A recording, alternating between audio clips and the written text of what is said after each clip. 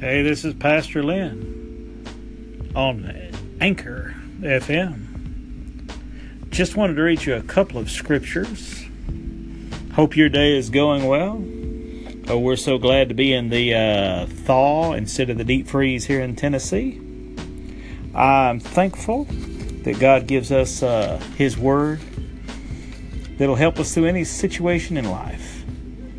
I want to read you a verse out of Matthew chapter 6, verses 31. It says, "Take no thought, for tomorrow shall take thought for the things of itself. Sufficient," that's a little better, "unto the day is the evil thereof." This other verse is in Psalm 37, and it says, "Trust in the Lord, and do good. So shall you dwell in the land, and verily you shall be fed. Delight yourself also in the Lord, and He will give you the desires of your heart." I like the two scriptures together because one is saying, take no thought for tomorrow. In fact, it concludes and says that it will have enough problems going on in today. What should I do in the meantime? The Bible tells us plainly in Psalms. We'll read it in Psalms in a minute.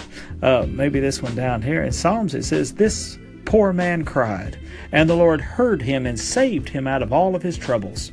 The angel of the Lord encamps round about them that fear him and delivers them.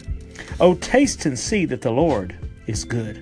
Blessed is the man that trusts in him." Then it drops on down and says, "O fear the Lord, ye his saints, for there is no want to them that fear him. The young lions do lack and suffer hunger, but they that seek the Lord shall not want any good thing." That's Psalm 34, 6 through 10. Coming back up to Proverbs 3 one more time, it says to trust in the Lord. Do good. What should I do in the middle of a day that is filled with some complications and some adversities? It's not the adversities or the complications or the problems.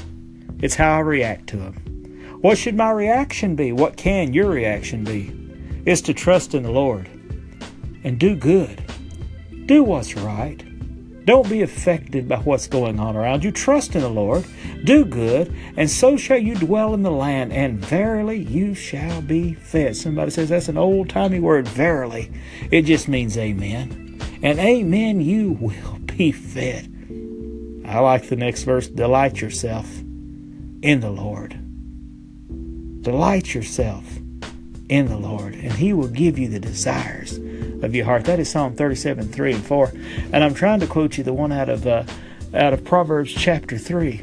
It says, "Trust in the Lord with all of your heart, and lean not unto your own understanding, but in all of your ways acknowledge Him, and He will direct your paths."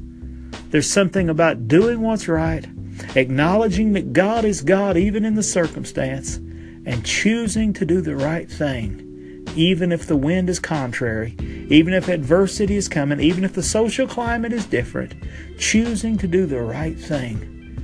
And the right thing is not just an action.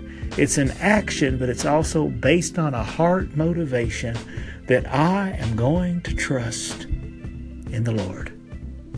With all of my heart, I'm not going to lean on my understanding. He's going to take care of you. He's going to take care of me. You're going to be fed. You're going to be taken care of because the God of the universe is righteous, and He's holy, and He's true, and He watches over people just like me and you. He's a good God. A good God. I love what it said. It said, "The angel of the Lord encamps around about those that fear Him and delivers them." It gives us the invitation to taste and see that the Lord is good.